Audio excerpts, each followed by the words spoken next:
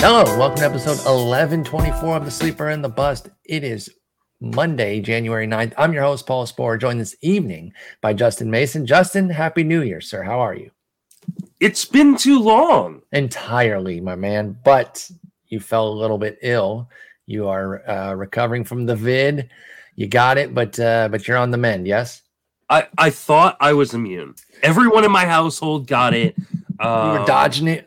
I was it off like Neo. I was, but unfortunately, like playing nurse to, 4 other people who had COVID eventually got me, and so it's been a rough few days. So I apologize to those who were expecting to see content other than like my preview pods have been going like crazy over on the recording FWB, a bunch more tonight. Every team. You're going to have Alex Fast for Baltimore, Matthew Thompson for the Cardinals. So those are going very well. That's awesome. And we're starting our position previews. We're going to be talking first base today. We are both doing projections this year, something that, I haven't done. I don't even know the last time I really did. In fact, I don't usually do them for positions. I will usually take like a set and then do a few tweaks here and there. This year, I'm doing them, and I'm going in and I'm doing them by hand, which I'm sure the people who have a system would laugh at us for doing that, but it's what I want. You know what? It's really getting me acclimated with the players, though. It's been a great experience. I'm really, really having fun with it. And so it's been great. Check back in with me after outfield and starting pitcher when I have to go, like starting pitcher was, I know you started with that. I think that was the right move. I did about 30 there. And then I was like, okay, so I got my first 30, but then we were going to start the position previews with hitters. I was like, okay, we'll start at first base and I'll get those done. So we got lots to talk about. So I want to jump in right now. But first, let me just ask you, did you have a nice holiday and a nice New Year? Yeah, I mean, it was a pretty good holiday. You can't really complain. It's Christmas, right? You spend a bunch of money on toys that my kids are probably never going to really play with. Though my eldest got a drum set, which was a huge fucking That's mistake. Cool. Huge mistake for you, but very cool that you guys did that for them, because they always have respected drummers. And I think I've even mentioned this on the pod before. The way it worked in our elementary, like when you could start doing band was when you could start playing sports, and you kind of had to pick an avenue, and I wanted to play sports. So I couldn't balance both there, and I always wanted to be a drummer. I don't have the dexterity for it, and then this old age, I would never pick it up. So I'm sure it's hell on your ears, but that's still very cool. Yeah, I mean, the nice thing about the COVID outbreak is that my kid hasn't been able to access their drum set. So the last week has been much quieter, but I'm sure both my wife and my youngest will be out of isolation tomorrow. And so I'll be like kind of pretty much going into isolation until I'm, technically allowed to be around the one kid that didn't get COVID. And then the noise, I'm sure, will start there tomorrow. So did you get anything cool for Christmas? No. I got the fancy hat. I got a cool book by Michael Duncan for those of you who are history buffs. It's a biography on Marquis de Lafayette. Michael Duncan has done a couple really great podcasts. One was Hero of Two Worlds. Is that the book, Hero of Two Worlds? That's a previous. Oh yeah. Oh no. That is actually his book. Hero of Two Worlds. Marquis de Lafayette. It's I'm about 2 or 3 chapters in. It's really, really good. And then he does some great podcasts. One called Revolutions, which is like 10 different seasons of different revolutions around the world. Which cool. Is fantastic. And then he did History of Rome prior to that. So there you go, history nerds. Mike Duncan, Hero of Two Worlds. And what were the podcasts called again? Excuse me. There's a History of Rome and then Revolutions. Revolutions is really, really cool because it's something different than like, it's not just like going through the history of a country or the history of an empire or something like that. It's, like he did the Haitian Revolution and the Mexican Revolution and the Bolivian Revolution and the French Revolution and the Russian Revolution. Like it was really, really cool. That's really cool. I just pulled it up. I'm going to have to check that out as a history nerd myself. But now time to shift back to baseball and first base. Let's talk some first baseman here. And basically, we're going to go through the way we've done in previous years. I got a bunch of questions about a bunch of guys as we kind of go down the rankings. Obviously, as our rankings diverge, we can't go in exact order. But at the top, we're pretty much the same. And I think it's hard to be too far out of order here. The top two, we're right in line with the market as well, Vlad Jr. and Freddie Freeman. And then you've got Goldie and Alonso. And honestly, literally as I was preparing this, I shifted Goldie to third too. It was a mistake not to have him there to begin with. You already had him there. Mm-hmm. So we have the same top four, and we do not have the same top four as the market, though. The market does have Alonso at third, which is interesting. We'll get to that in a moment, but let's start with the top two, the two first rounders, Vlad Jr. and Freddie Freeman. I guess my main question here would just be, are you drafting either of them in the first round? They're more late first rounders right now with an ADP, with ADPs around 12, 13 for both of them. Max, their min picks are both 9, and then Vlad Jr. has gone as late as 17, and Freddie Freeman has gone as late as 18. Now, these are the 6 drafts, the draft champions since Christmas. It's a tight window there of only 6 drafts, but I wanted to get something recent. And with the Gladiators, obviously not really useful to a wide swath of people, I thought getting the draft champions since Christmas would give us enough to go off of. So Vlad Jr., Freddie Freeman, they are late first rounders. Are they guys that you're looking for in the late first round there? Probably not. I wouldn't be opposed to it.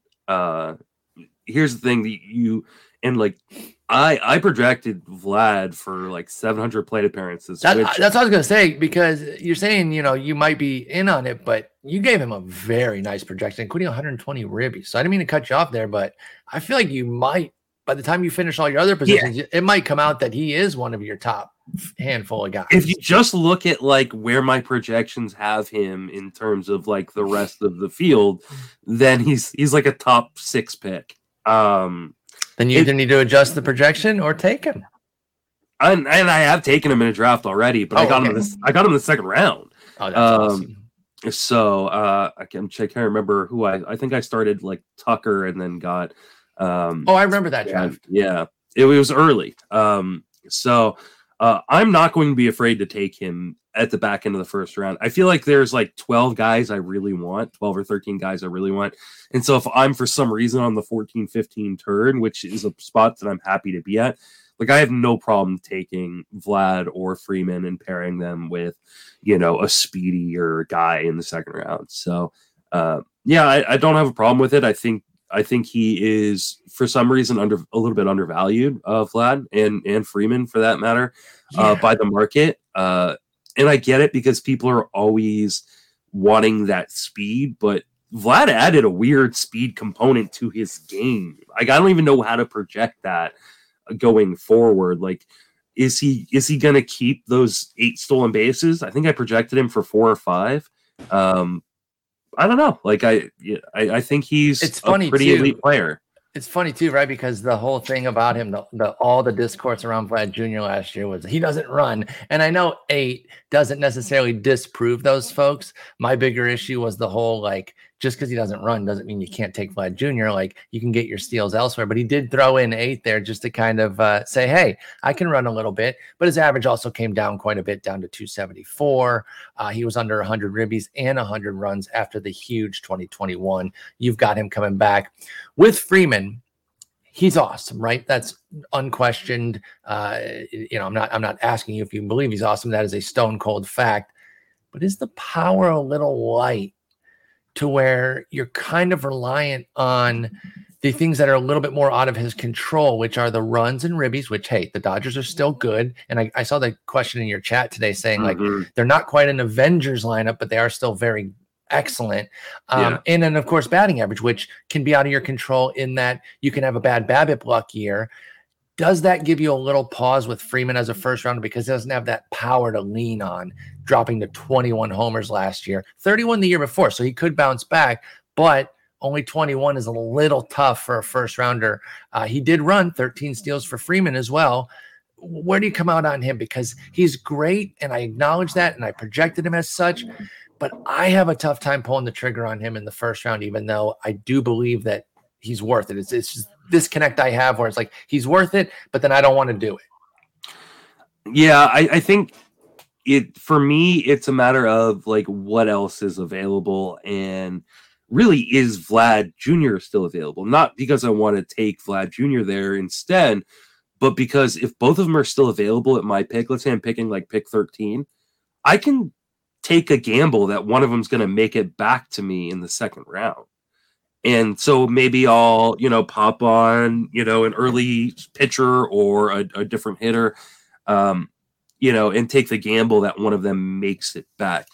Like, I don't know if there is a safer player in fantasy than Freddie Freeman. We're talking about a guy that you can pretty much pencil in for 20 plus homers, 700 plate appearances with a 300 batting average, which is insanely valuable. Massive. He stole 13 bases last year. Even if you regress that back to like 9, like it's still fine. And 100, like he's a 5 category first baseman.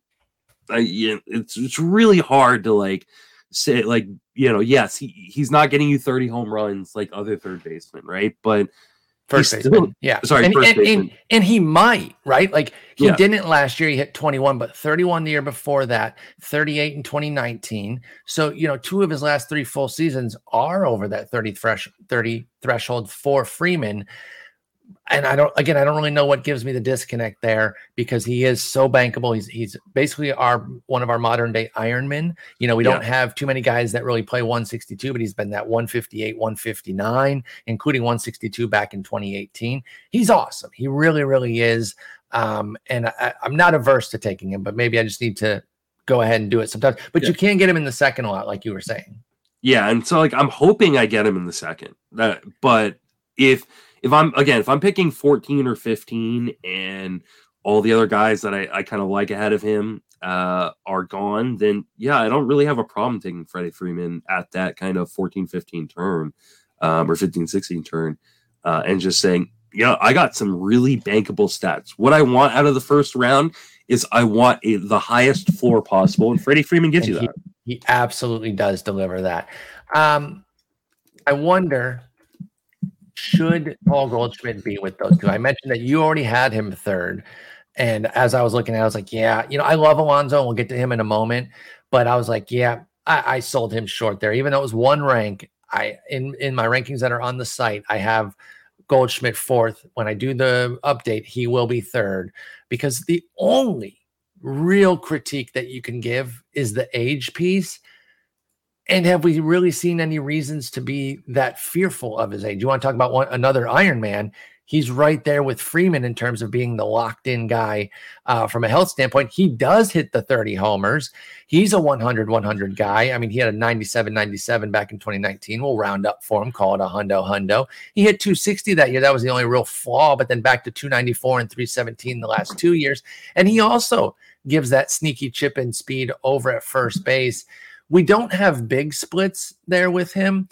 You're at about just under $2. I'm just over $2 as far as the splits between Freeman and Goldie. But should he maybe just be like right there with Guerrero and Freeman? I mean, I have him $3 behind Freeman. So I mean, he is that's a decent bit though for that area. And I guess the difference that you have here is you have 7 points of batting average, and more importantly, it's the 36 or 34 plate appearances with the 7 points compounds it a little bit. 10 runs and 3 steals. He does have a 7 homer advantage. Goldie does over Freeman in your projections. I guess I'm a little surprised that that's even $3, but I know that small tweaks can definitely change things. That's definitely something that I'm learning more and more with this process. But I wonder if it should be like 10 cents difference between those two. I think you make the argument. I mean, especially considering what's happened to the Dodgers lineup and what continues to happen to the Cardinals lineup. Cardinals lineup got better. Dodgers lineup is drastically worse. And again, I mentioned your chat.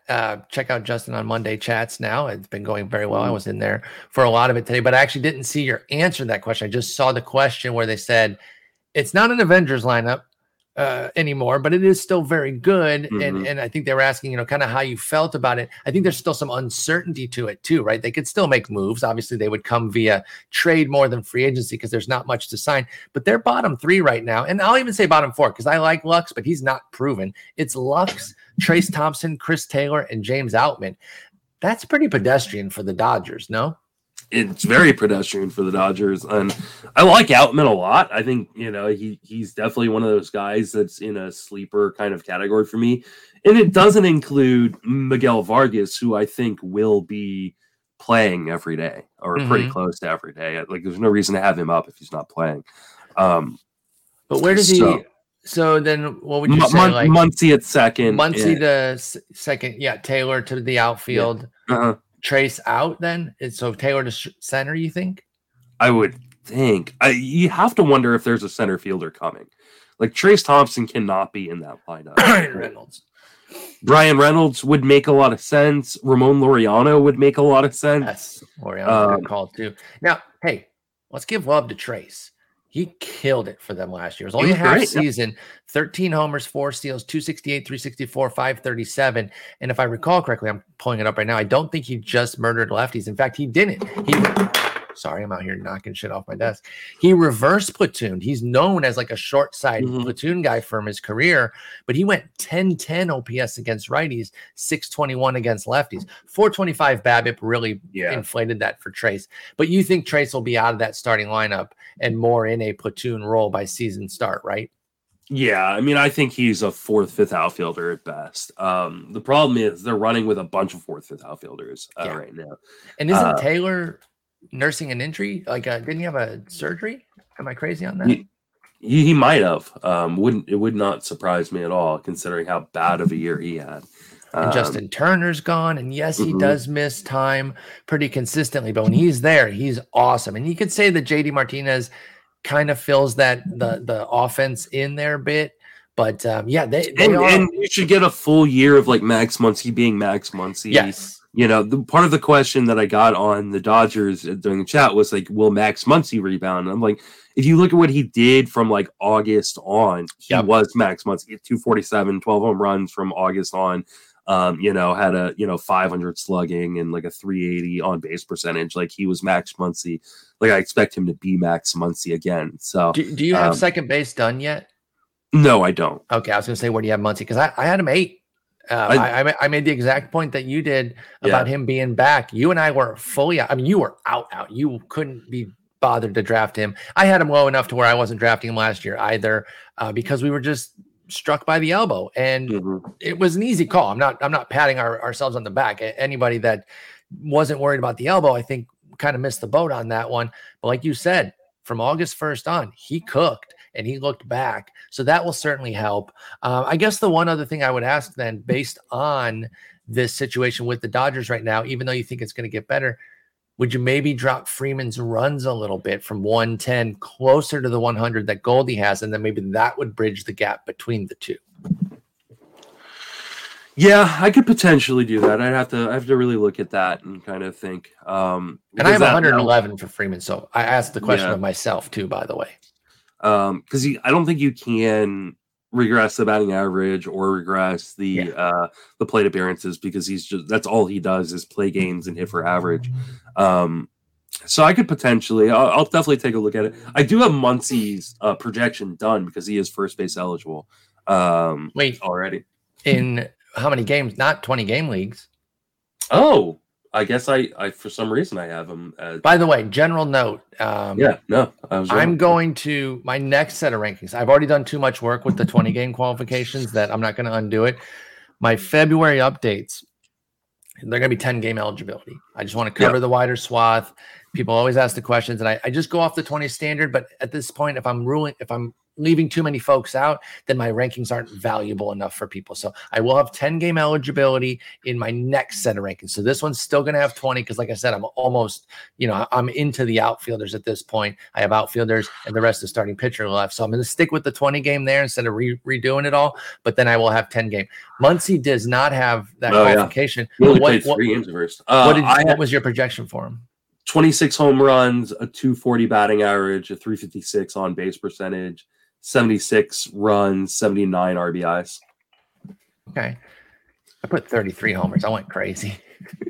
I think that's a bit ambitious. I think I could probably get him closer to 30, because he did average 6 home runs a month from August on. So, you can make the argument, okay, well, if he has 6 home runs a month over 5 months, that's 30 home runs. So there you go. Yeah. I think I'd probably put him. Maybe I will bump up the power a little bit to like 28, something like that. I'm going to lower the runs ribbies a little bit, though, based on our discussion here because you know, it's something I knew in my head that the lineup was a little bit weaker, but that bottom 4 right now, that's challenged. And I think while I do believe that they're going to make moves for it, until they do, I should project as though they're not. So, all right, let's move on because obviously we don't want to spend too much time on the top end. People want to know about the middle and back end more so. But we will continue here with number 4 guy, Pete Alonso. Is he the single best bet for 50 homers at first base? Yeah. Right. Is he the single best bet for 50 homers league wide? Probably. I mean, you would think him versus Judge probably. I mean, you just judge his health track record. I know he's been healthy the last few years, but I don't think you can bet on him to get to 50 again, considering his health track record, considering they're probably not going to juice the balls in New York again, or maybe they juice the balls nationwide. Like, just give everyone, like, I'm not even mad that Judge was getting those, but just give everyone that. Yeah. If you haven't read that, by the way, you need to read up on that. That was nuts. And I saw the Austin Slater interview where he said that like players got threatened to not like give balls away or something like that. Oh yeah. I saw that too. I did see that too. That's crazy. It's like they know that they're pulling bullshit. It's wild. And listen, I know that Alonso hasn't hit 50 since 2019, and neither of us projected him to hit 50. But no, I didn't even project him to hit 40. So. I know you went 39. I went 41. So we were still pretty close there.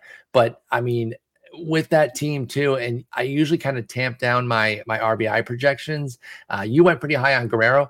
Alonso was the guy I went crazy with. I gave him 118 as a projection because I give him 110. I mean, it's not like you went light. 110 is still nice.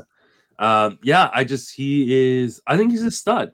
Like, I think I have no problem leaving the draft with any one of those 4 guys. In fact, I kind of am eager to do so. They're not full targets. I will still, go for the more well-rounded for outfielder or middle infielder that's going to give me some speed in those first 2 rounds. But if I quote unquote get stuck with any of them, it's not getting stuck. I am happy to take those 4. But let's jump down because we have our first guy here that is a little bit of a question mark. Matt Olson. Will his average rebound? Everything else was there. So I focus specifically on the average because if you put that back, at say 260 or something, then nobody would be having any questions about his season. 34 homers, 103 runs, 103 ribbies, 86 runs was a little lower, probably because he wasn't on base as often. But a 240 average, that's pretty low. That's his lowest full season average ever. He did hit 195 in the 60 game season, but that's not a season. That's why we don't really care about that. Does the average bounce back for Matty O his second year in there? I think it does a little bit, but I'm not going to I put him at 247. I don't think it's gonna bounce back in the way it was in that like huge season in Oakland, or some other seasons we've seen from him in the past. I just he just doesn't make that great of contact on a regular basis. When he makes contact, it goes far, but like he definitely struggles sometimes. I mean, he had a 79% zone contact, which is well below league average and kind of what you would expect from a kind of all or nothing kind of power guy. That being said, it's still a really good park to hit in. It's a great lineup. I think he's going to be fine. I bounced him back and forth between being 5th and being 6th in my ranks. That's interesting. Sorry, finish your thought there. I'm sorry. I was going to say he's not like the foregone conclusion, and the guy who's next in my rankings, I'm really, really high on. I love him too, and we'll get to him in just a moment. But that was where we had an interesting split because you said you're bouncing Olsen between 5 and 6, and I wasn't bouncing him between 4 or 5 or anything, but I clearly had him 5, and then there's a little drop down to the next guys. You and I are like over $4 apart on our on our Olsen projections. Excuse me. I'm out of practice here. We haven't potted in a while.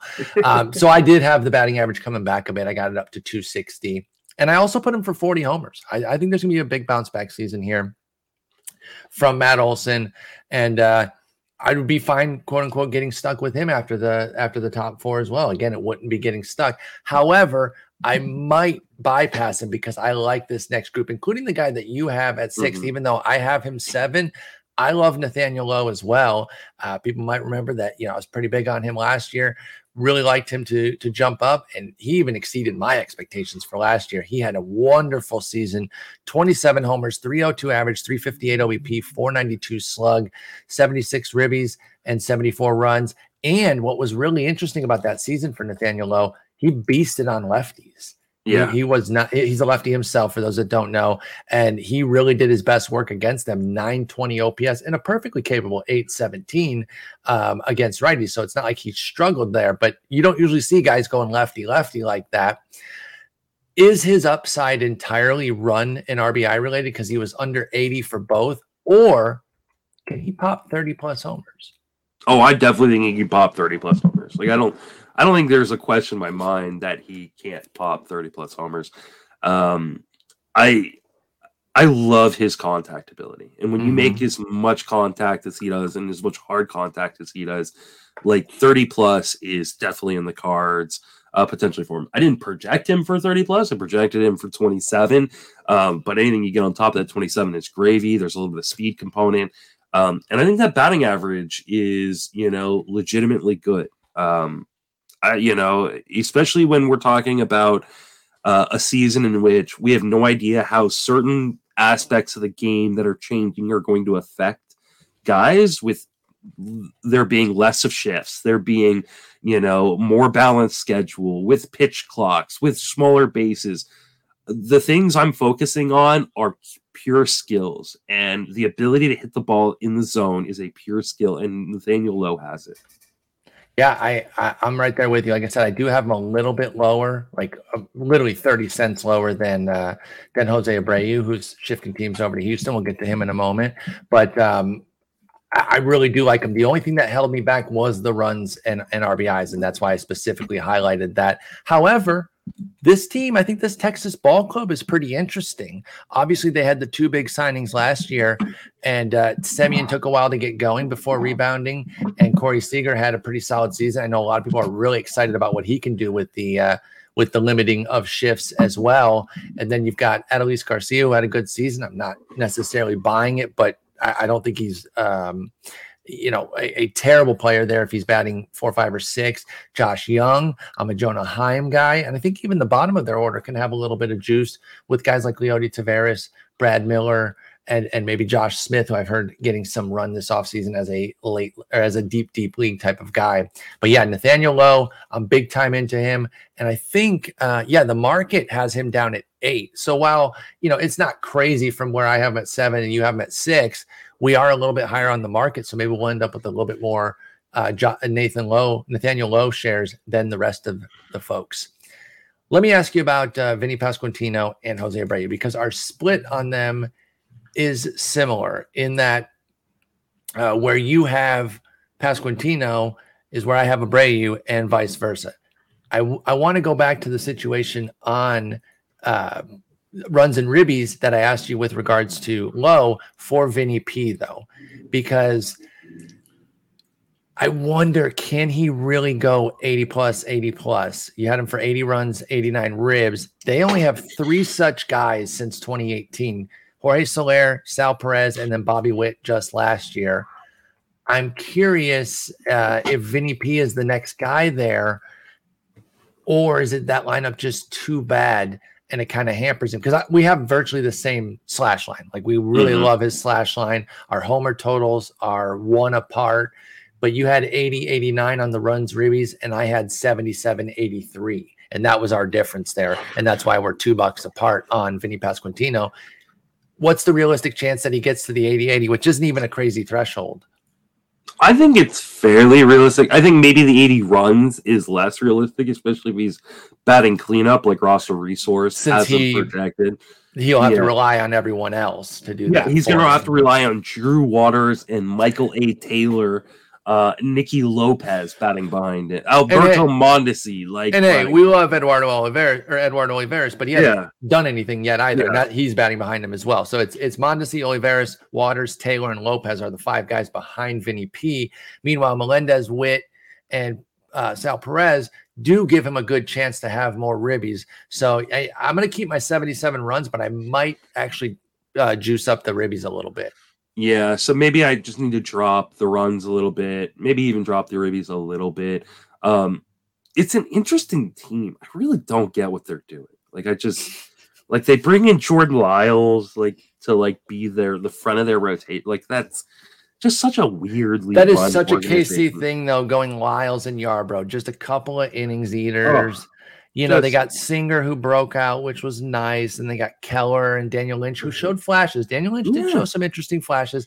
I don't really know either, and we'll get to Nick Pratto later, but they have talent, and Vinny P being chief among, or I guess Witt is chief among them, but then Perez, Pasquantino, and Melendez are also very fantasy viable, but I just don't know what's going on there. And it kind of leaves me with some question marks as well.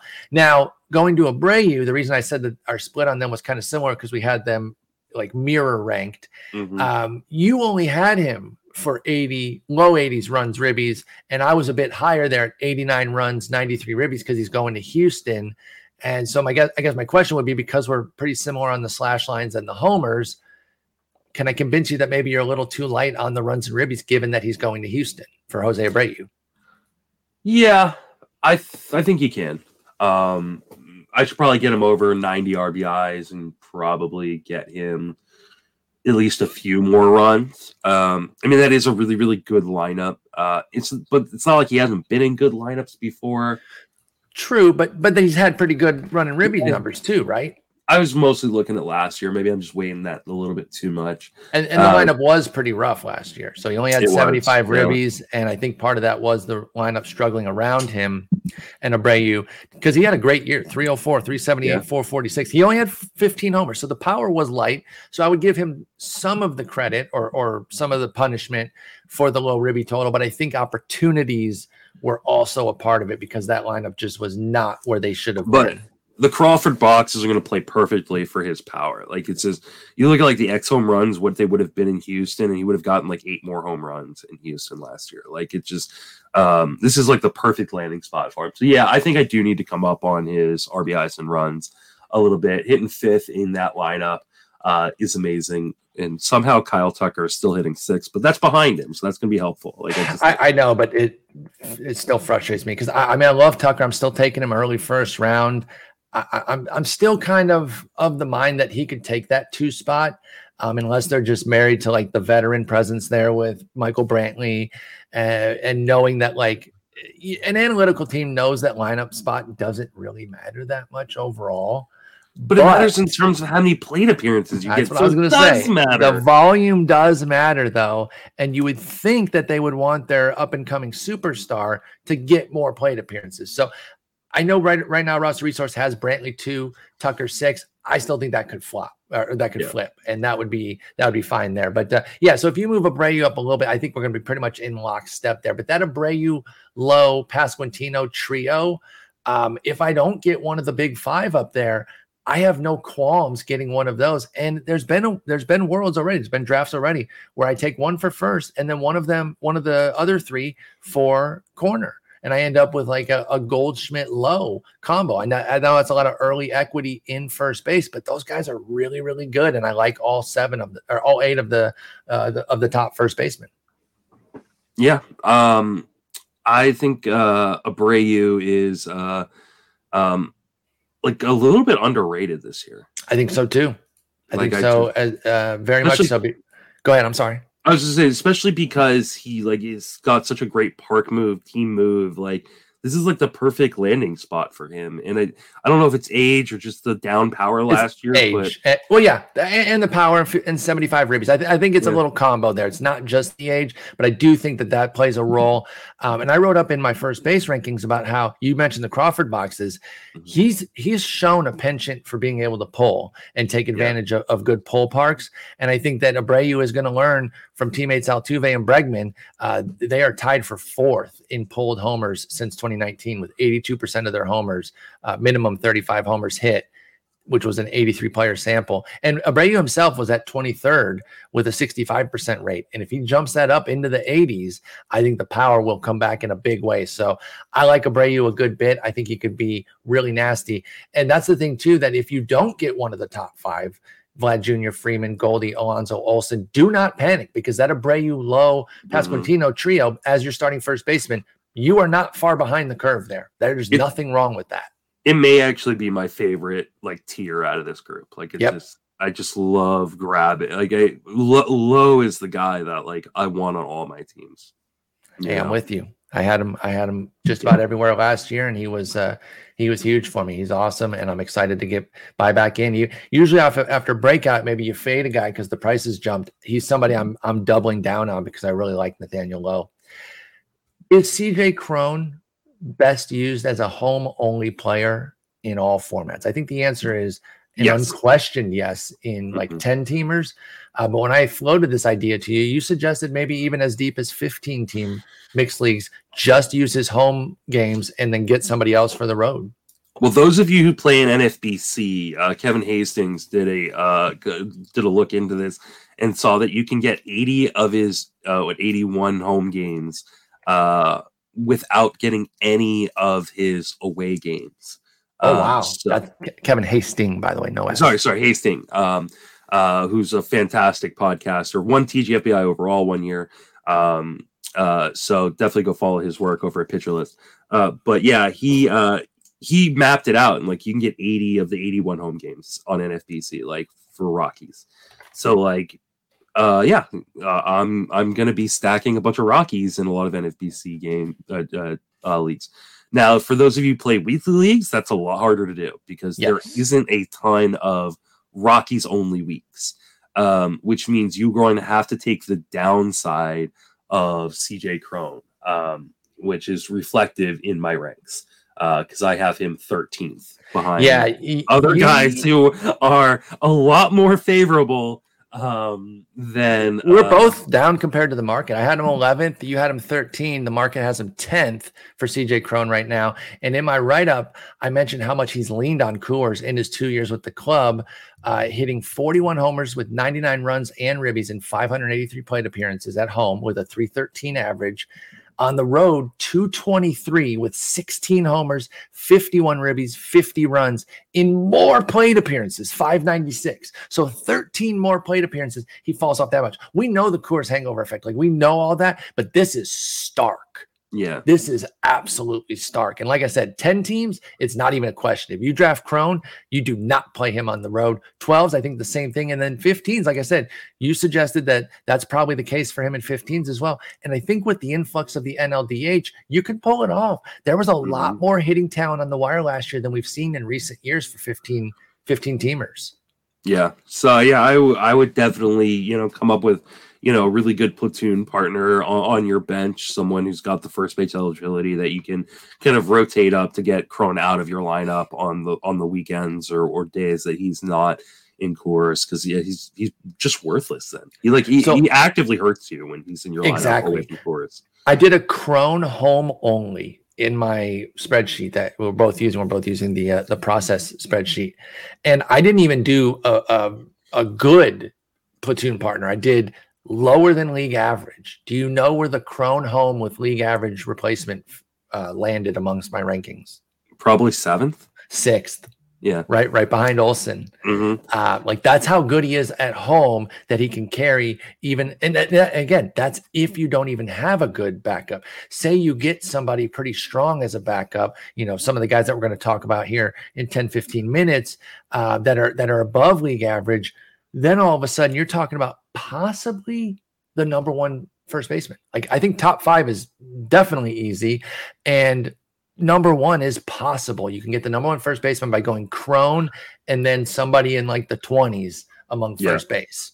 This is why it is so important to know your format, right? Yeah. Because when someone like me does projections, or you go grab Steamer's projections or the Bats projections, they're going to, that value is based on all the games, right? Mm-hmm. But if you can optimize your lineup with a guy like CJ Cron, you can get a hell of a lot more value out of him than is what is even shown in the projections. So it's really, really important to know how to work your own personal like format for your home leagues or for whatever league format you're playing in. Always be mindful of your rules. It's the number one rule that we talk about, and it's always important and worth remembering too, because sometimes even we make mistakes on things like that. We're like, damn it, we should have paid more attention.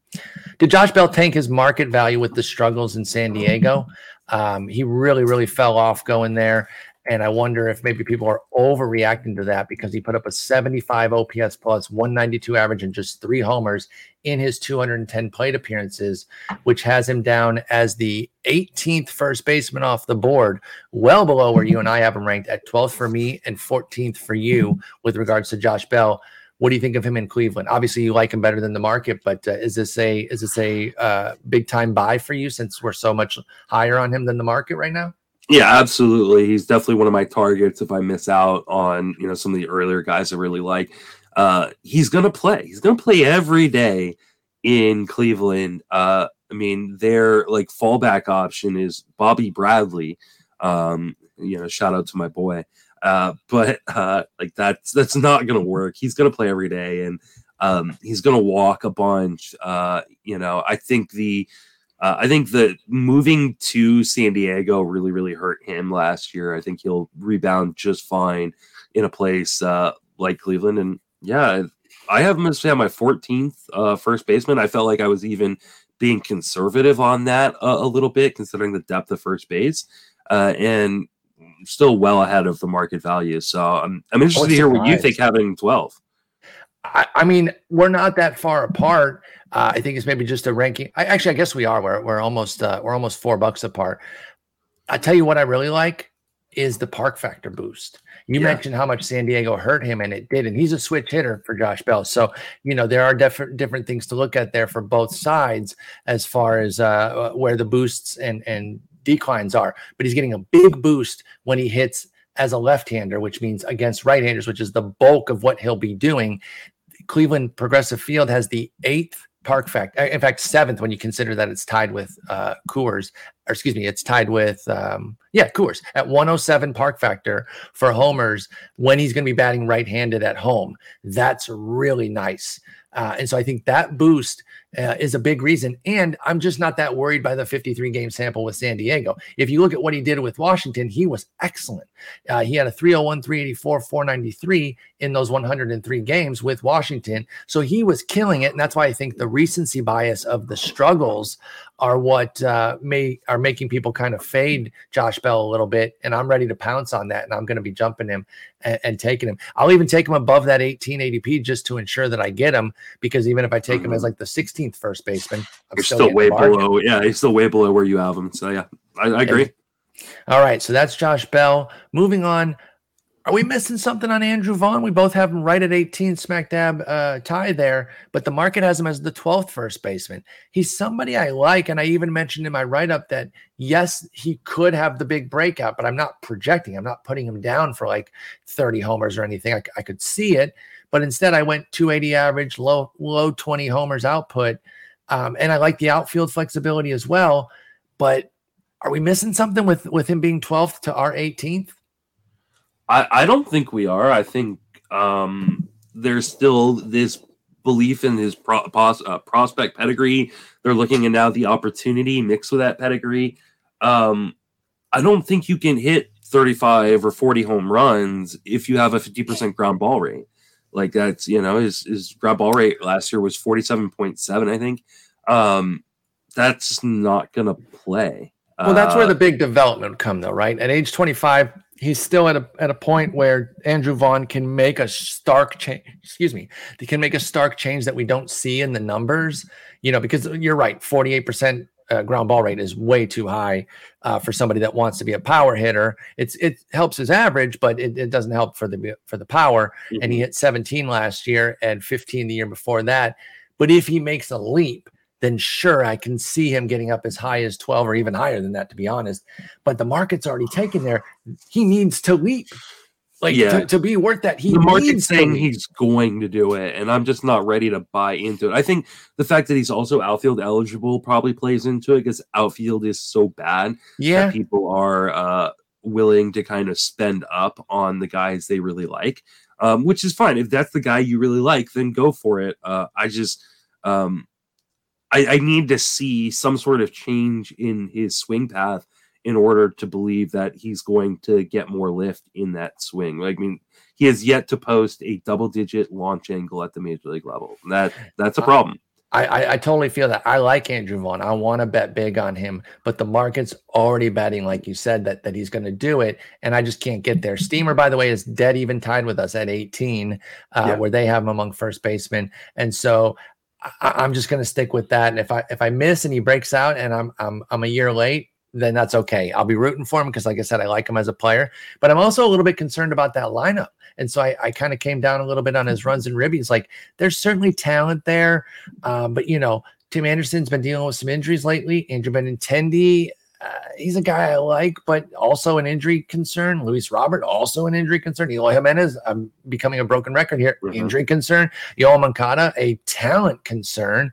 And, we'll talk about this more at catcher, but is Grandal going to bounce back at age 34? I don't know. So I don't know if the lineup is there to support him from a runs ribby standpoint either. So while I do like Vaughn, I think the market has priced me out, unfortunately. Agreed. Can Ryan Mountcastle reach 30 homers again with the new Camden dimensions? No. I tend to not think so either. He halved his home run rate at home down to 11, and that was actually the exact difference on his home run total from 2021 to 2022, where he hit 11 fewer. And he hit the same amount on the road and then 11 fewer at home, and that was the difference. Everything else was pretty much the same. 5 points different in batting average, 4 points difference in OBP, but 64 points difference in slug. It seems like the easiest answer is the obvious one here, that the park robbed Mountcastle, and I'm just not sure I'm going to believe anything else. And unless he finds like some extra power somewhere, I don't know why it would change. He's never been like a StatCast exit velocity darling. I think one of the big concerns with him coming up from the minor leagues was like he looks like another guy, and he had hit at every level, and I think he'll continue to hit. Like, he'll be fine. But yeah, going from free swinging Camden to like now in like one of the worst parks hit in baseball for a right-handed hitter. That's just a really bad spot for him. And I don't want him on my I loved him prior to the dimension change, and now I hate him. You liked him last year. Yeah, I loved him. Yeah, but the market has not adjusted, I guess, because they have him at 15. You're at 20, and I'm at 17, and even our three spot difference is only 60 cents. So our projections are damn near the same on Mountcastle, and we're just not really seeing the bounce back there. So good luck to those folks. Will the market join us on Will Myers? It hasn't yet. The 6 drafts that I'm looking at here are since he signed in Cincinnati, but I'm actually really big on him. I got him quite high, up at 14 right now, because I'm basically just seeing Brandon Drury again. Now he needs to find some health, but I didn't even, or 13th, excuse me, but I didn't even give him full health. I only put 138 games, 538 plate appearances, but I went 26 homers, 70 runs, 85 ribbies, 7 steals, and a 265 average. Maybe I'm overrating Great American Ballpark, but I got you to put him up there quite a bit too. You have him at 19th. The market has him as the 30th first baseman off the board. That will definitely go up, but will it go up enough to price us out? I just want to point out, you have 538 plate appearances. I am at 540. Like, we almost have the exact same amount of plate appearances. Can I interest you in lowering the runs and RBIs on a really bad Reds team? Specifically the RBIs, yes. 85 field, especially with all the talk we've had today about runs and ribbies. 100% yes. 70 runs, maybe that's even too high. I can grant you that. Yes, I think you can interest me. So I think I'll end up closer to where you are. Maybe I was planting my flag a little too much there with the 13th because I knew that would stand out to folks. If he was on a better team, I'd be all for it. But yes, the Reds are atrocious. They do suck, and the park can only fix so many guys. Like he's a good player. It doesn't give other players the ability to hit the ball. That's exactly right. Like, Will Myers isn't some crap player going to a good park. He's been a good hitter. In fact, he's somebody you've loved in past years because he's been so cheap as a power speed guy. He doesn't run as much anymore, but it all comes down to health with him. He's been a plus bat his entire career, 110 WRC plus. So yes, you have convinced me. I will bring that down a little bit, so we will end up being closer, but we're still way ahead of the market. I feel like, and you talked about how bad outfield is. He's first base outfield eligible. I think I'm going to end up with a lot of Will Myers right now, even as the market adjusts, because I don't think he's going to get much higher than the 20 to 22 range as far as first baseman. I don't know that the market's going to get him all the way up to where we have him just outside the top 20 or just inside the top 20, excuse me. I think he's an absolute bargain right now. The price will come up, because even of those 6-1 drafts that you're talking about, like how many of them had already gotten to Will Myers' spot by the time? That's a great point. So there may only be 3 or 4 mixed into that. And maybe even not even that. 252 is the min, but you're right. There's a legit chance that all 6 of them had already started and been going by the time. I don't know. Maybe 1 or 2 has been since he's been fully in Cincinnati and they could process it. But let's say he goes up to the 20th first baseman. That would put him right around pick 200, where Joey Meneses and Jake Cronenworth are. Which is he went 205 in the only online championship that's happened since. And I was not in that. That was not me. But I would gladly do it. So that makes sense. That feels about right. Yeah, I can definitely get behind that.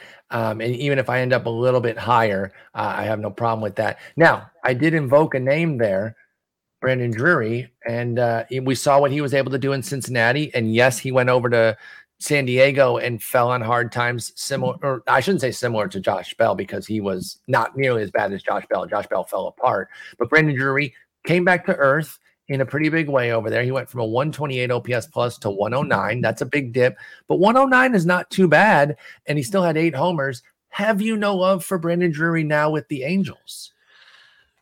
I should say, hang on, before you answer, I should say where you have him. You have him 32nd.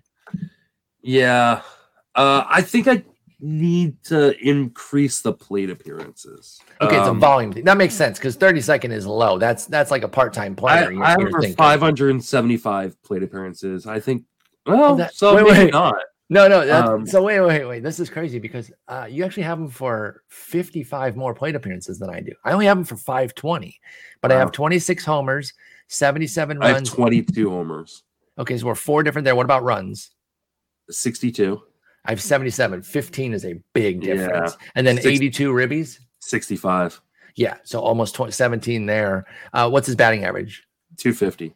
I got 268. So those are some big differences there. I might be a little hot on the average. I will grant that, but I like everything else I've got. And speaking of park factors, LA is sneaky solid. Angel Stadium is sneaky solid for righties. It's the 5th overall park factor at 103. The 112 home run park factor is 7th, tied with American Family Field, which is the stupid ass name that the Brewers Park has now.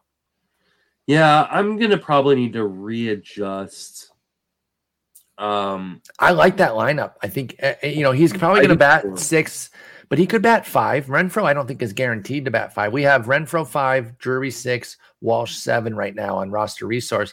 I think Drury could bat as high as 5. If they're healthy, that's the highest he can go, though. Ward, Trout, Ohtani, Rendon are going to be the top 4 when healthy. But we know that the health track record of literally all 4 of those guys leaves something to be desired. Of course, if they're out, even if Drury bats higher, it's kind of mitigated by the fact that those guys wouldn't be in the lineup. So let's put him at 6th spot in the lineup. I think that's a decent spot, though, for him to still put up solid runs and ribbies. I might be a little too high on the 82 ribs, but I think he can be pretty solid with them. I had him 16 to your 32, and the market has him 19th. Yeah, I just bumped up some of his numbers. I bumped up his homers, his runs, and RBIs a little bit.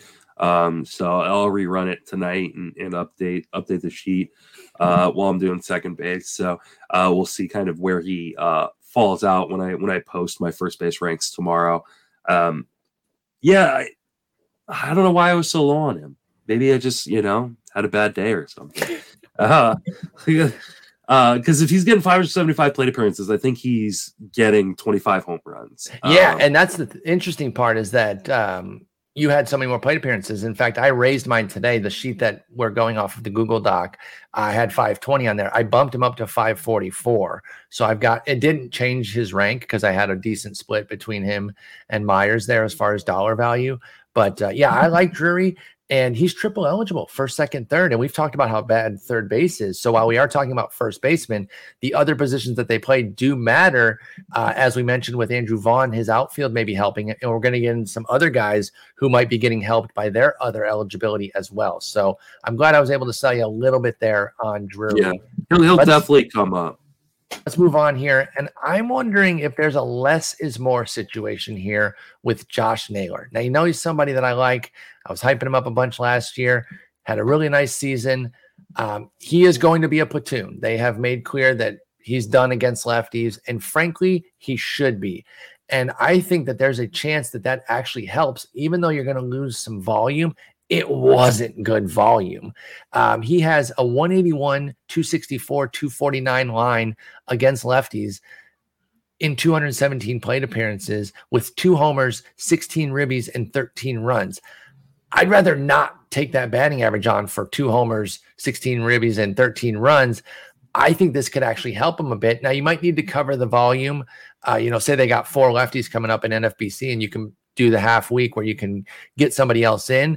So have a backup there, or if you play in a deep enough league where lower volume is okay for your corner or utility, I think that's fine. So I had Naylor up at 19 to your 25.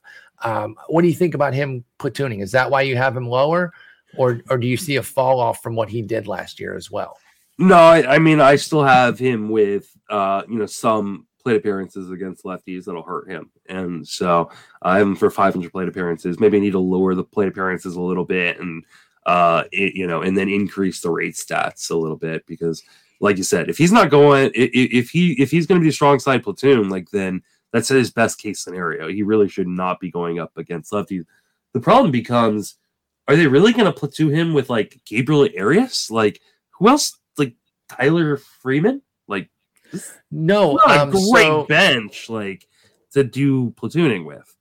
Well, I think what it will be is that they need to sign Robbie Grossman. Well, you know what it could be though is Zunino play. Oh no, because the Naylor's a lefty. Never mind. Yeah. Well, Bell can play first instead of DHing, and then I don't know. I think Will Benson or Will Brennan's okay. Maybe Will Benson too, but Will Brennan. You're right about Tyler Freeman. I'm not a huge Gabriel Arias is a glove only guy. Maybe one of the Wills, Benson or Brennan. I think there's another move to come or something like that. A small move, like you said, whether it's Robbie Grossman or somebody similar, maybe somebody like that. But by the way, Brennan is also a lefty, so that doesn't necessarily work. And so is Benson. You're right. Okay. Yeah. Well, they did say he's going to platoon, but then for who is a fair question. Yeah. So when I looked at the lineup, I was like, he should platoon. But will he? They've run out any. Yeah, because it will be for DH because Bell can just play first against lefty. They might run me out there. It's just, they might put Jim Tomei out there. I know that would be lefty, but Tomei can still rip a few homers there. So. Absolutely. But yeah, don't get too dissuaded by Naylor platooning because like I said, I think that could be a less is more. I bumped up his average a decent bit to counterbalance the loss in volume. All right, next up is what I was talking about earlier about other eligibility helping guys with 2 guys in a row here. Is Jose Miranda's third base eligibility boosting his ADP? Because he's the 13th guy off the board. You have him 16. I have him 22. Now, that looks like a big split for us, but we're only 30 cents apart. So that's more based on guys that we have. Our projections are actually damn near equal, but the market's still quite a bit higher than both of us at 13. Is that third base? Or are people seeing a bigger breakout than you and I are seeing from Jose Miranda in Minnesota? I think a large part of it is third base. I think third base is so bad. Sucks, dude. To some people, I don't think it's as bad as people make it out. Oh, dude, I hate it. I think especially if you're in a draft and hold, then you start going, "Oh, third base is really bad." But there's some interesting guys.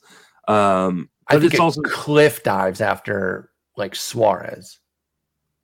Really? Okay. Yeah, well, I mean, Miranda's actually 11th. I like Miranda, so maybe after Miranda, but like Chapman, who, I've been a big fan of, but like, let's be honest, his flaws are evident with the batting average. Ke'Bryan Hayes still has to show something. Alec Boehm, Josh Young's unproven. Josh Rojas is bad at baseball. Anthony Rendon can't stay healthy. I don't know. There's some guys here. Coors, yeah, like there's Justin some guys. Turner, DJ LeMahieu, I still like. Here's the thing: I would make a case though that it's not even so that tier. It's the upper tier. There's really only 7 what I would call studs: Ramirez, Witt, Machado, Devers, Riley, Arenado, and Bregman. And then I think from Bregman to Henderson, even though it's a 1-pick difference in ADP, that's a huge split there. And we'll get to it when we talk about Henderson. I think Henderson is like a bust waiting to happen. That's what I'm saying. Like he is getting so much love right now, and I don't know that it's set in stone that he's going to be a G yet. So we will talk more at third base, but I do think that that's influencing Miranda. One of the top 7. I absolutely want one of the top 7. So, and I think everybody probably feels that way. And so once you get past it, people start like really going, oh no, I don't. Because the problem is once you get past LeMahieu at 22, there's nobody. That's what I'm saying. Need CIs. And so if you don't get a third baseman by the time you get to like out to, the top 20 off the board, and some of them are dual or triple eligible and being taken in other positions, you're screwed. So I think like there's an absolute cliff. I don't know if it's as deep as other people make it out to be, but or the cliff starts as soon as other people make it out to be, but there is a massive cliff at some point. And I like Muncy. I said the cliff is at Bregman. Based on my projection, I think Muncy's probably going to be behind Bregman, like right there, based on the big homer total that I gave him. So, there's a handful of guys there, but it can get ugly. And I learned that in the Gladiator specifically because there's no reserves in that. And so I was taking third base early. I ended up with Devers, Arenado, and Bregman in my 3 Gladiators. But anyway, staying on first base, same question goes for Jake Cronenworth, who I do like. He's somebody I root for, but I'm a little bit nervous about his fantasy juice this year. You and I both have him at 30. His ADP value is 21. Now he does have second and third, or just second. Let me see here. Cronenworth. Oh, he didn't show up when I looked in third, so it must just be second base. Yeah, he's first and second only. First off, I don't think second base is so bad that you would need to bump him up. Does he have enough fantasy juice to deserve 21st? I mean, the answer is no, because we both have him at 30. But like, why do you think the market is so keen on Jake Cronenworth? Probably dual eligibility and some name value. Like Cronenworth's just been a guy that's been steadily like useful and good in fantasy the last couple of years. High volume too. 643 and 684 plate appearances the last 2 years. But like 21 and 17 homers, 266 average isn't too bad back in 21, but then he dropped to 239 last year. And that 239 is really damaging when you have so many plate appearances. The volume hurts in that point. Yeah, and so that becomes a huge problem. And now with their additions of guys like Soto, Tatis coming back, Kim batting high, like he's not going to bat high in the lineup anymore. Like I really, and it hurts me because I love Cronenworth a lot. He's one of those fan versus fantasy. Like I like him. I root for him, but I don't think I'm getting there with him in fantasy too much this year for Cronenworth. Yeah, I just can't do it. Yeah, so I think the market's a little too hot on him. All right, let's wrap up here with a few in the lower tier. Who's your favorite unproven first baseman? Tristan Casas at pick 231, Miguel Vargas at pick 254, or Spencer Torkelson at pick 316? Obviously, he was the worst of the bunch, but you also get the big discount. I mean, that's really tough because I've got Casas and Vargas like right next to each other in my ranks. Mm-hmm. I think it's Casas because I feel like his playing time is more guaranteed. Like Boston sucks. And so they've got no reason to they let go of Eric Hosmer. And what about Bobby Dahlbeck, bro? Yeah. I think we can finally put that one to bed. We did it, or I did it last year. But other people hadn't. Yeah. So I think we can finally give up on Bobby Dahlbeck. I think Casas is the most interesting. I know like his performance at the majors was a little bit uneven, but like he's got a small sample, real manpower, yeah, and real opportunity. Then it's Vargas for me. I just think that the hit tool is really, really good. I think it's going to play. I think he will get an opportunity to play every day. Sneaky speed too. Yeah. Right. Vargas can run a bit. I kind of have him in a little bit of the not dead even on this comp, but like Ke'Bryan Hayes. Remember we were talking up his sneaky speed last year, and he ended up being kind of his carrying tool. 16 steals in 21 attempts at AAA for Vargas last year with 17 homers. So, even if the power doesn't necessarily develop right away for the 23-year-old, if he's hitting like 270 with teens homers, but double-digit steals, that's not too bad for Miguel Vargas. So I kind of like him. And then Torkelson, like, I actually like where he's going. Like, in spite of the fact that, like, he was god-awful. It's terrible. Not just the majors, but in the minors as well last year. Like, he should get every opportunity to play. Yeah. And unless he just falls apart and is showing absolutely nothing, I think they're going to turn the keys over to him again this year and say, okay, here we go. And we have to see some improvement this time. So, but yeah, I think he's going to get a lot of opportunity.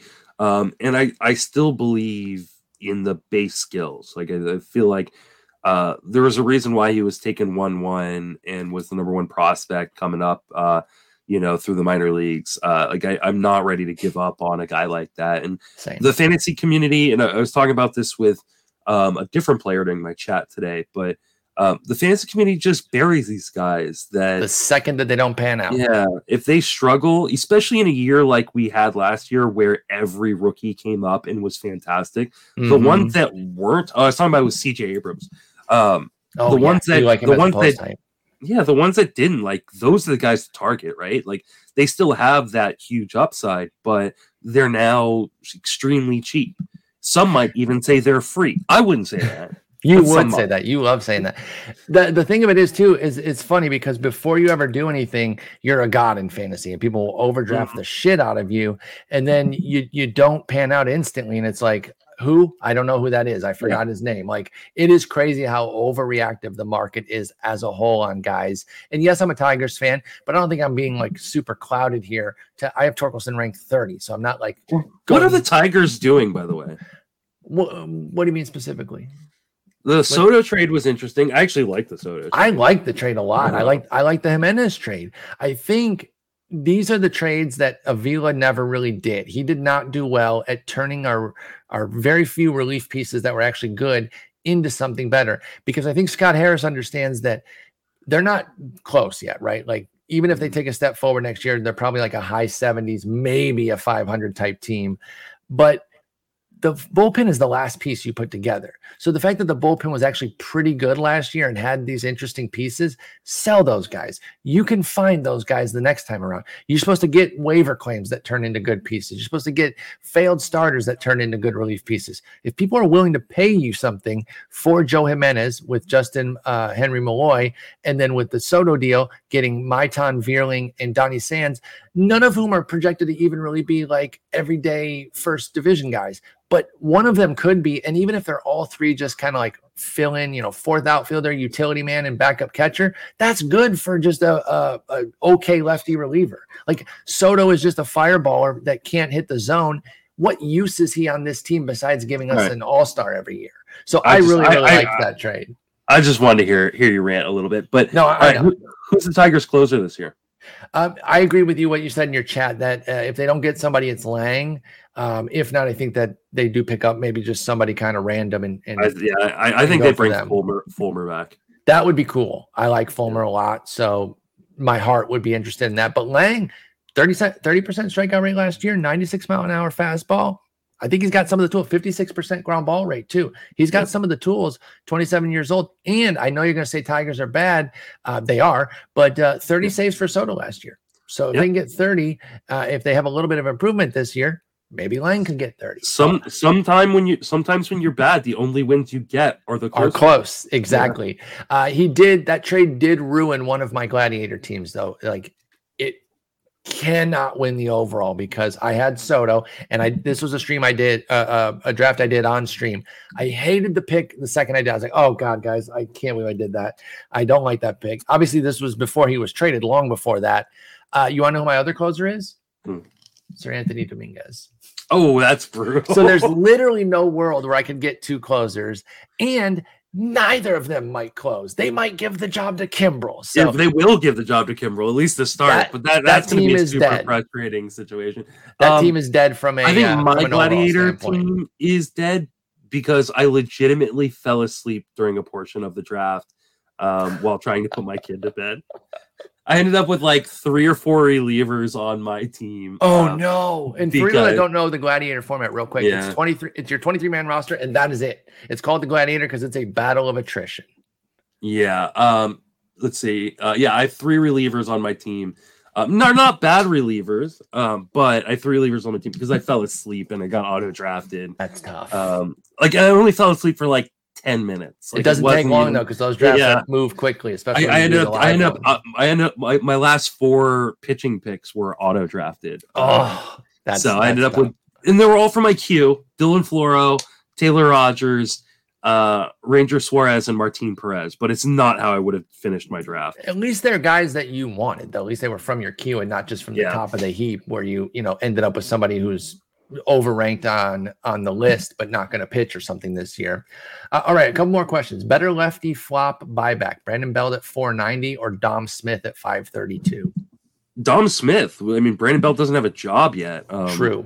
And I put this in here to give you an opportunity to talk Dom Smith because you have a pretty decent ranking for him relative to deep leagues. They told him he was going to play every day when they signed him, and he signed with Washington. Yeah. And he was told, I think the exact quote was, "I was led to believe that I'm going to have an everyday job at first base."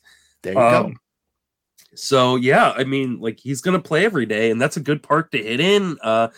It's a lineup where, I can see why he would play every day. Are you not shocked that you hit as many homers as him last year, though? He literally hit 0. Yeah.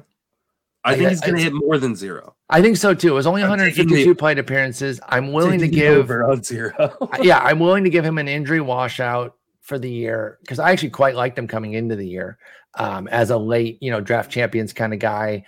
But it was just a flop of a season. But I think playing in Washington, which we've highlighted before, is a solid park to hit in. You mentioned that they have nothing but opportunity for him, and just give Dom Smith 500 plate appearances and see what he can do. You put him down for 260 with 18 homers. I think that makes a lot of sense. Brandon Belt, however, like you said, does not have a job. Is there anywhere that he could sign that would even intrigue you? Probably not. I have like this feeling like, hey, maybe he ends up back with the Giants. I could see that. Then they can play Wilmer Flores at third. I mean, what place needs... Oh, yeah, because Longo's gone. Yeah, and they didn't get Correa. No, they technically still could get Correa. I guess he is still available right now. Yeah. Actually, you mentioned Flores at third. We already have that. JD Davis is at first. That's first, yeah. Are you saying maybe JD Davis isn't an everyday guy? He's definitely not an everyday guy. Oh, that's going to hurt the feelings of some people who really like him for this year. I like JD Davis, but like he should not be an everyday player on a team that is expecting to compete for a playoff spot, which I don't know that my Giants should be expecting to complete for a playoff spot, but they are. Why is he an everyday player? He's not too bad against her. I will give you a little pushback on that. I think JD Davis could be kind of good. I want him to be good.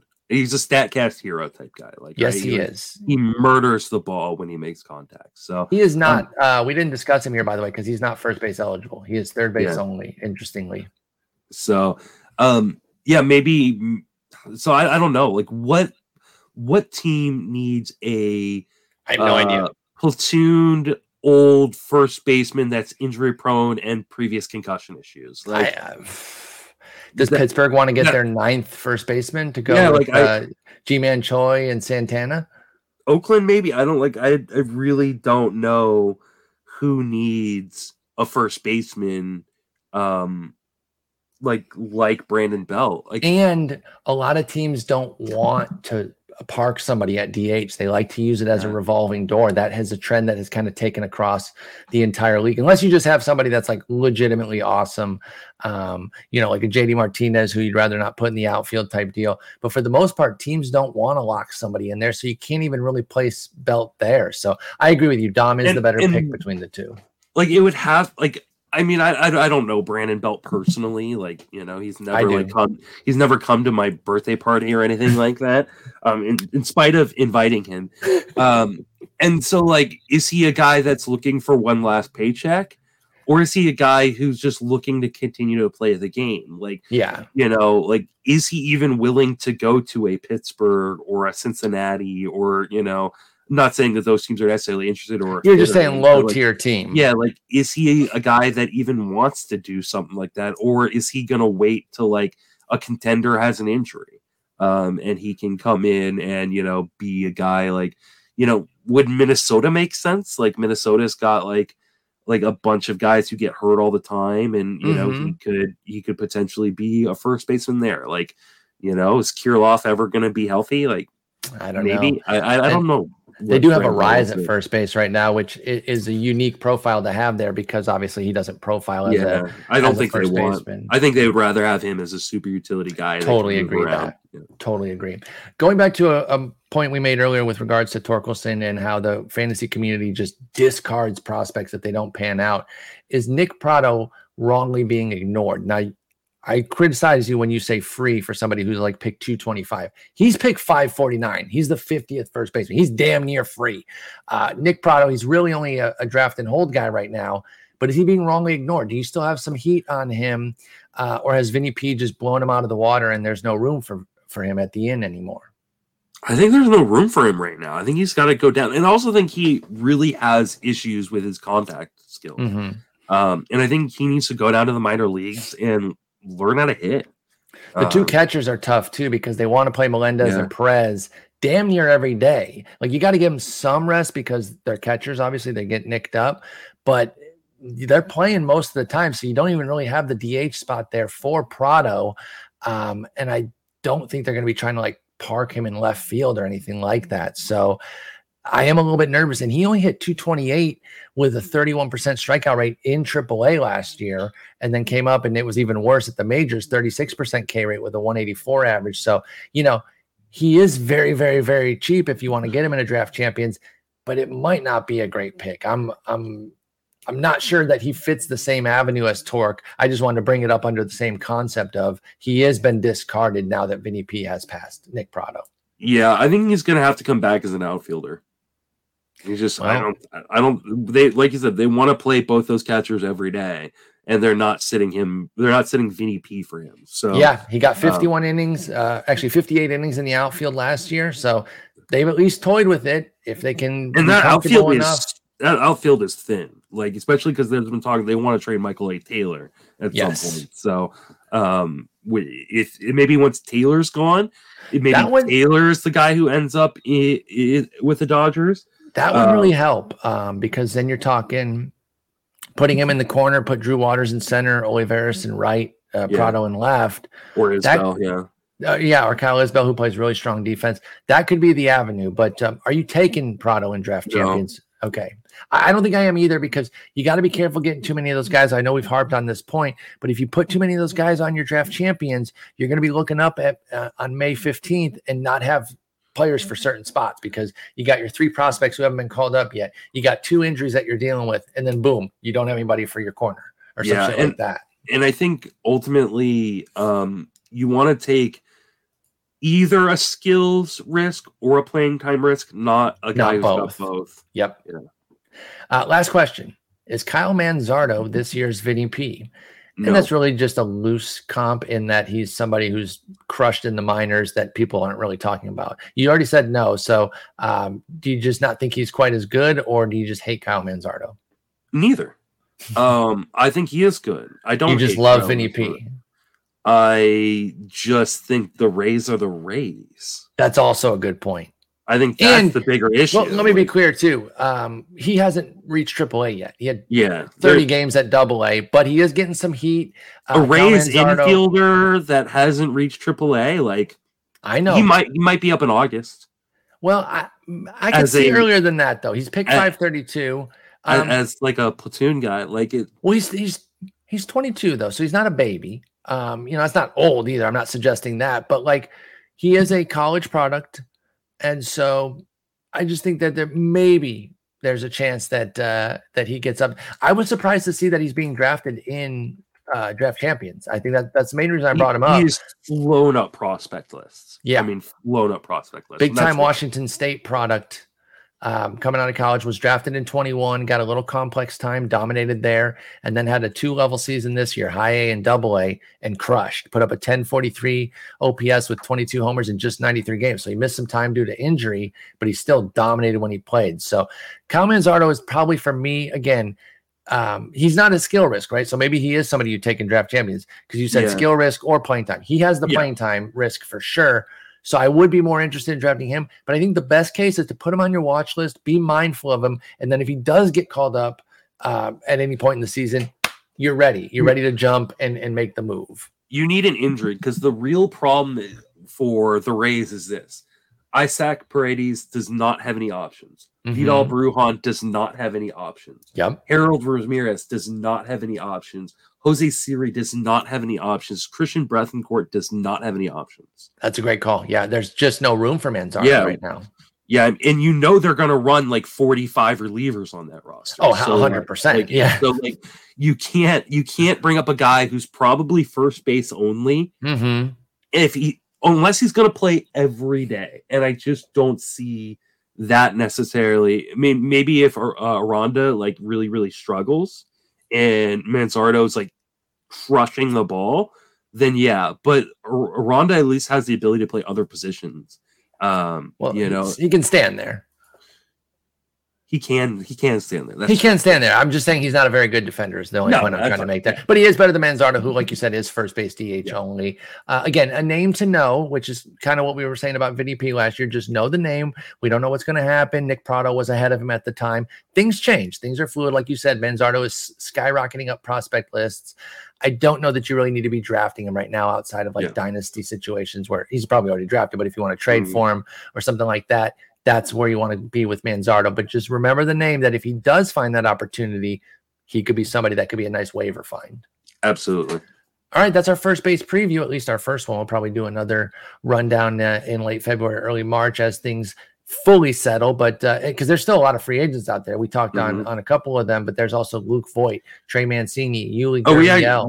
We didn't talk about Gurriel or Mancini or Jesus Aguilar, Mike Moustakas. Like, there's a lot of guys. So we will have, these are just kind of our first run of reviews. We will definitely do another position review of each position a month or so down the line when everything is a bit more settled. But I think first base is pretty interesting. You don't have to jump at the top end, but if you do, I get back in again in that top 20, 25 for my corner. I think I want my corner from first base for sure. And maybe even my DH. If I triple dip at first base, I think it's deep enough to do that.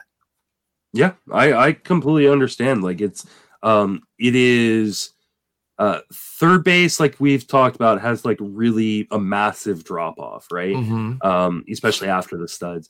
Second base, it doesn't have the studs and it has some drop offs. Like exactly, but there is a glob that you're going to see when you finish your projections. Like there's a few studs, a drop, and then glob city for like 24 for second baseman that are the same guy. First base is about as deep as you can get. So it really is. It's returned. Remember a couple of years there where it was looking a little light itself. So first base is back, baby. But don't be afraid to double or even triple dip into that pool. And you can even wind up with 4 in the right scenario. If you put somebody in the outfield, somebody at second base, your first and your corner type deal, you could really play in that pool quite a bit. But Justin, hope you continue to get better. You already sound way better than you did. And we will talk on Friday, second baseman. Take it easy.